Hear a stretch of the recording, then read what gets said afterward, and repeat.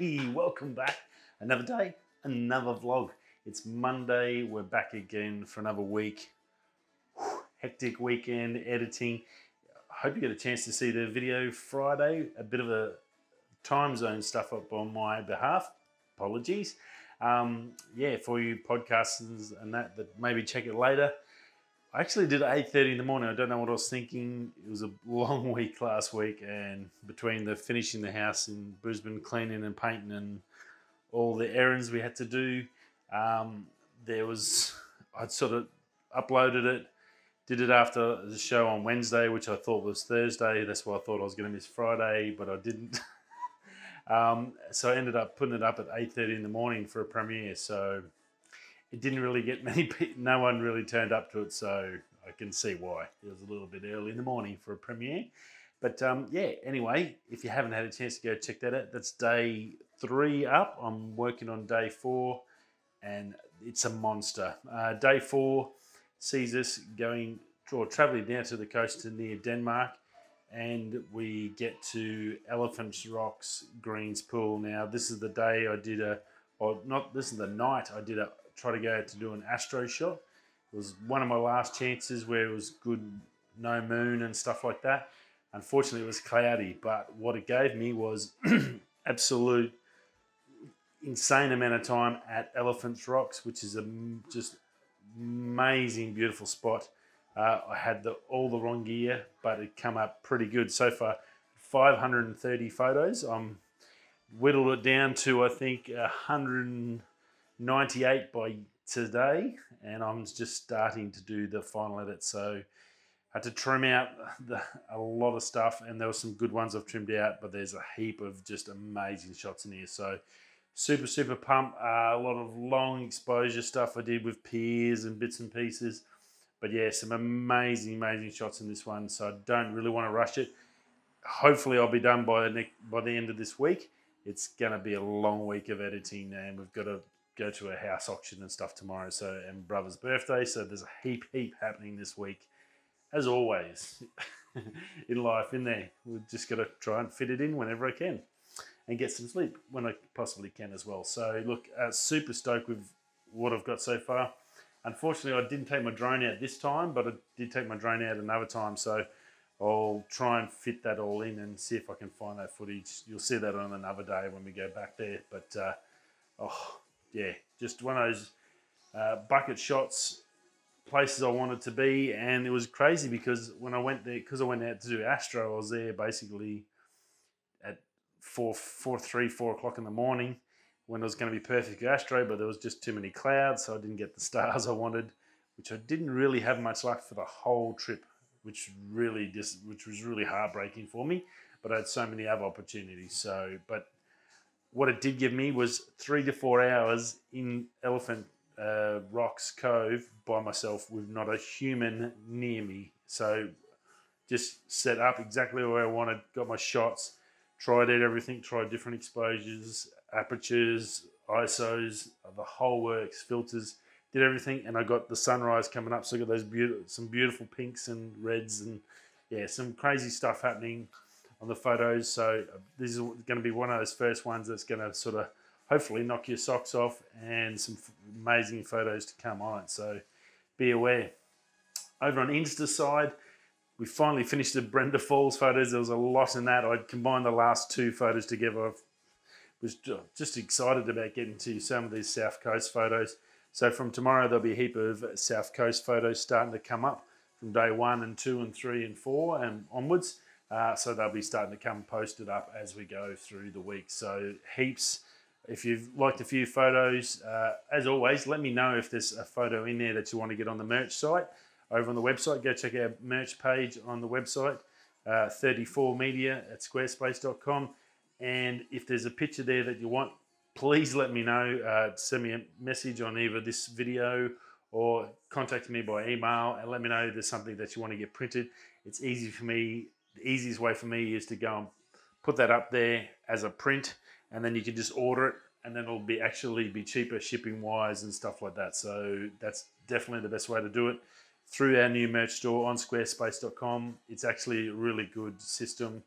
That's a lot better than it was when it was Teespring, so be aware it's not that anymore. There's no ridiculous.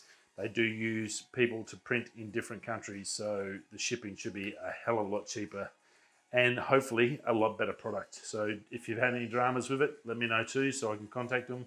I don't want to stuff you around.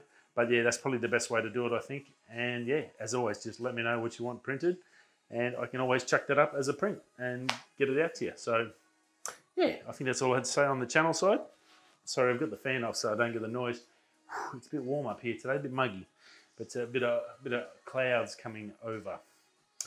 Now, so that's, as I said, heaps coming up on the channel. I've got a ton of work to do. I've got some amazing photos, so looking forward to that. Haven't stopped working for the last 3-4 days, just editing. And while that's been happening around the world, there's been some craziness. Suez Canal has to be at the lips and tips of everyone's tongue. 400-metre container ship carrying 20,000 containers. The Ever Given, owned by a Taiwanese firm, has unfortunately got itself wedged sideways in the only single lane south section of the Suez Canal. Crazy stuff. This is the numbers that blow your socks off. This is costing $3 billion a day in either fines, insurance claims, or lost monies due to non-deliveries and stuff like that. They say there's roughly about $9 billion a day goes through the canal worth of products going in and outwards, up and down the canal. This saves 4 weeks of travel time around the bottom of Africa. So, and obviously down the bottom of Africa, it's crazy rough seas. So these big, massive container ships, which are top heavy, they're not really designed for big ocean voyages where you get the 30, 40 foot chop and all that craziness. They're more for the calmer waters. They're just freight carriers. They just want a nice smooth run. So obviously you can't have them going around the bottom of Africa. So it's a massive deal. They've tried tugs. They've hit all the tugs. They don't have enough tugs in the world to pull this thing out at the moment. I think they're looking at pulling containers off. That's not as easy as it sounds. The 20,000 of them, you got to have somewhere to put them. You got to work out how the hell you're going to get them off. Helicopters won't do it. All that. So it's a logistical F show, as they will say. I'm assuming there's a lot of people getting sacked, questioned, and their ass kicked for whatever reason. So something's gone pear-shaped, and I guess it's just a really good idea that to sort of give you an idea of how the world works, this lifeline. And I guess in the old days, it would have been the Silk Road back in China, hundreds of years ago, the Silk Road. Everything flowed through there, those trade routes. And if they're not working, and the cars are going past, if they're not working and it's not flowing smoothly, then stuff's going to happen. So yeah, look, it's a big reminder how everything gets to us. It's easy to push the button and order it online. But at the moment, you're going to see massive delays. COVID was causing enough freight delays, and we're talking weeks, possible a week to 2 weeks delays on major freight stuff wherever it goes, all over the world. So, and that includes fuel that goes to Europe from Saudi Arabia and all those places. So this could end up with massive price hikes in fuel and shortages in fuel. So just be aware, it's a big deal. So a lot of smart people working on a solution. I'm sure they're going to work it out, but yeah, a bit of a wild one. Now, Apple's finally going to be doing a rugged version of these suckers. I have the Series 1. I still have my Series 1 there somewhere in the rest of the stuff that's packed up for the house. Pretty much it was fantastic, just useless because it wasn't waterproof. What I found out with my first Series 3, once Jack picked it up off the charger one day and smashed it on the tiles, this is bloody terrible for impact protection. You can buy cases and stuff that bolt around them. Catalyst, I looked at their stuff the other day. They've got some really nice stuff. They seem to be out of stock, and colours and stuff aren't sort of really available anymore. So they're not really doing the Series 3 more. They've moved on to the 6 and 5s. They do have some good stuff if you do want to protect your current watch. But Apple, and I guess the other side of the story, G-Shock, which I love. I've got a great G-Shock, just ridiculously robust. They can go through everything that I used to use when I was working. as a mechanic. They don't have the features like music when you're running, wireless music, you can do all that sort of stuff, or changing times automatically. They sort of can, but they're a bit of a pain in the ass and they don't really work that well. I tried to adjust my G-Shock the other day and it just doesn't work anymore. And it's, yeah, so there's things, pros and cons of both. Well, Apple's going to be going up against G-Shock because the rumor has it from Mark Gurman that we're going to be getting a ruggedized Apple Watch. Whether that's this year, maybe September we see it. I think it's going to be a great idea because making these waterproof made them huge. Big seller. They've worked out how to have it always on, which was another big loss because this turning off and on is a pain in the butt. No matter who you are, it is a pain in the ass. So they've got those two things fixed to be make them rugged and still cost effective. So they're not $1,000 a watch. That's the next step for Apple. If they get that, they're going to sell a lot more than all these gimmicky, health, rubbishy, crappy things that no one really gives a crap about. If you're looking at that to know if you've got blood oxygen issues, then you're probably going to be dead before you can get help. So, yeah, I suggest if you've got health issues, I don't know how the watch, unless for emergency calls, I can understand that. But, yeah, it's the health side things, it's a crazy reason to buy a watch, I think. There's got to be better things to check your stuff. But look, great news from Apple, and I think that will sell really well. And I actually would upgrade from this if I could get a ruggedized one, because I definitely have noticed I've been banging it a bit more on it. Even at a couple of $100 Australian, they're still not the cheapest thing to be smashing, and it'd be good to get one that actually can last a fair bit of time, so it'd be worth a little bit extra cash. Now, Xiaomi, we know them from the phone company. They've got a new phone coming out this year, the Mi Mix, one of their models. And look, it's going to be huge because it's going to be the first camera phone that uses a liquid lens. It's not new technology, but it is new technology for the phones. And what it will allow is one lens only. You don't need multiple lenses, so you don't need a telephoto or wide, because using a certain specific sort of liquids, you can adjust the curvature to get whatever, basically an infinite adjustment for your focal length. So that's pretty amazing tech. Uses, yeah, I won't go right into the tech. You can have a look, and I've got the sensor on the thumbnail to give you a bit of an idea about it. But basically, it just uses electronics, so no mechanical effects. This affects the specific liquid, and then that'll change the curve on the liquid. I guess the best way you look at it, if you fill up a glass to the top and you get the bow on the top of the glass, or you get the slight curve on it, think along those lines. They're basically like a lens, the curvature of a lens, and that's what they're looking at. And that's going to be coming in a phone possibly this year, so should be very, very cool. Lots of advantages to it for weight, size, compact, all that sort of stuff. So check that out. Olympus, rumors Olympus. Couldn't find too much on it. There was a video on YouTube about giving off some specs.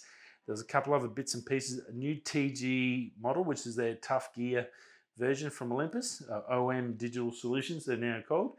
We know them as Olympus. Whew, it is hot without that fan on. But yeah, this new Tough Gear number 7 coming out. Number 6, the best in its class, without a doubt. Number 7 due to come out possibly this year. We don't know. We don't know what's really happening there in that OM Digital Solutions or what their plans are as such. But the rumors are coming out now that this thing is not far away. It showed up as a registration for its wireless connection. So it looks like that should be happening possibly soon. Rumored specs, and these are very lightly rumors. The source is not the most renowned, but very similar to the last stuff, but with a couple of different things in it. ISO up to 12,800. That sounds about fair. 4K 60, HD to 120 frames a second. That's pretty good for a compact, rugged camera. That's a pretty good deal. Should be good. 20 frames per second shooting. Maybe not. Electronically, yes. I don't know. That's a pretty high spec for a little base camera, realistically. So that'll be interesting. 12 megapixel, so it should be fairly good with a low light, depending on what sensor it is. Stabilization should be fantastic. It's Olympus, of course, we know that. And, well, it's all pretty much, that's all I could really find on it, but it does sound good. They are renowned for their quality, same as the Oh, what was the other one we used to have? The not the Pentax. I've got one else there anyway. The Lumix. The Lumix, very similar to the Olympus TG and the Lumix. The FT7 we had here on the channel, we used for a bit. Really, really good, great quality. Same as the Olympus TG6. When this TG7 comes, I'm sure it's going to put a lot of heat in that market space, and it is still a good market space. I know I still got my original one that I used for the fishing, because I can throw it in the boat and it never gets broken, and I don't have to worry about it. It's always going to work. So they are really good. And that's about it. Another day, another weekend. Hope you had a fantastic weekend. I'm going to turn that fan back on and get back to the laptop and get these photos done. As I said, looking amazing. This week's video, day 4, should be a pearler. Some just ridiculous shots. If you haven't seen day 3, which is Mammoth Cave and the Amaze Maze, some really cool shots in there. Great testing with the iPhone 12 up against the RP for low light stuff. Some really interesting sort of finds there. Some side-by-side pictures to give you a really good idea of how good the iPhone 12 really is in low light. It does, unless you pixel peep hard, it is a pretty darn good contest. And that's about it. I will see you all again tomorrow, Tuesday. Whew, I'm losing my mind. And yeah, we'll see you all soon. I do have to go see a house tomorrow, so I'll try and get it out early in the morning, but I'll definitely see you tomorrow. Okay, well, if you're coming this way, that way, I'll catch you tomorrow. Peace.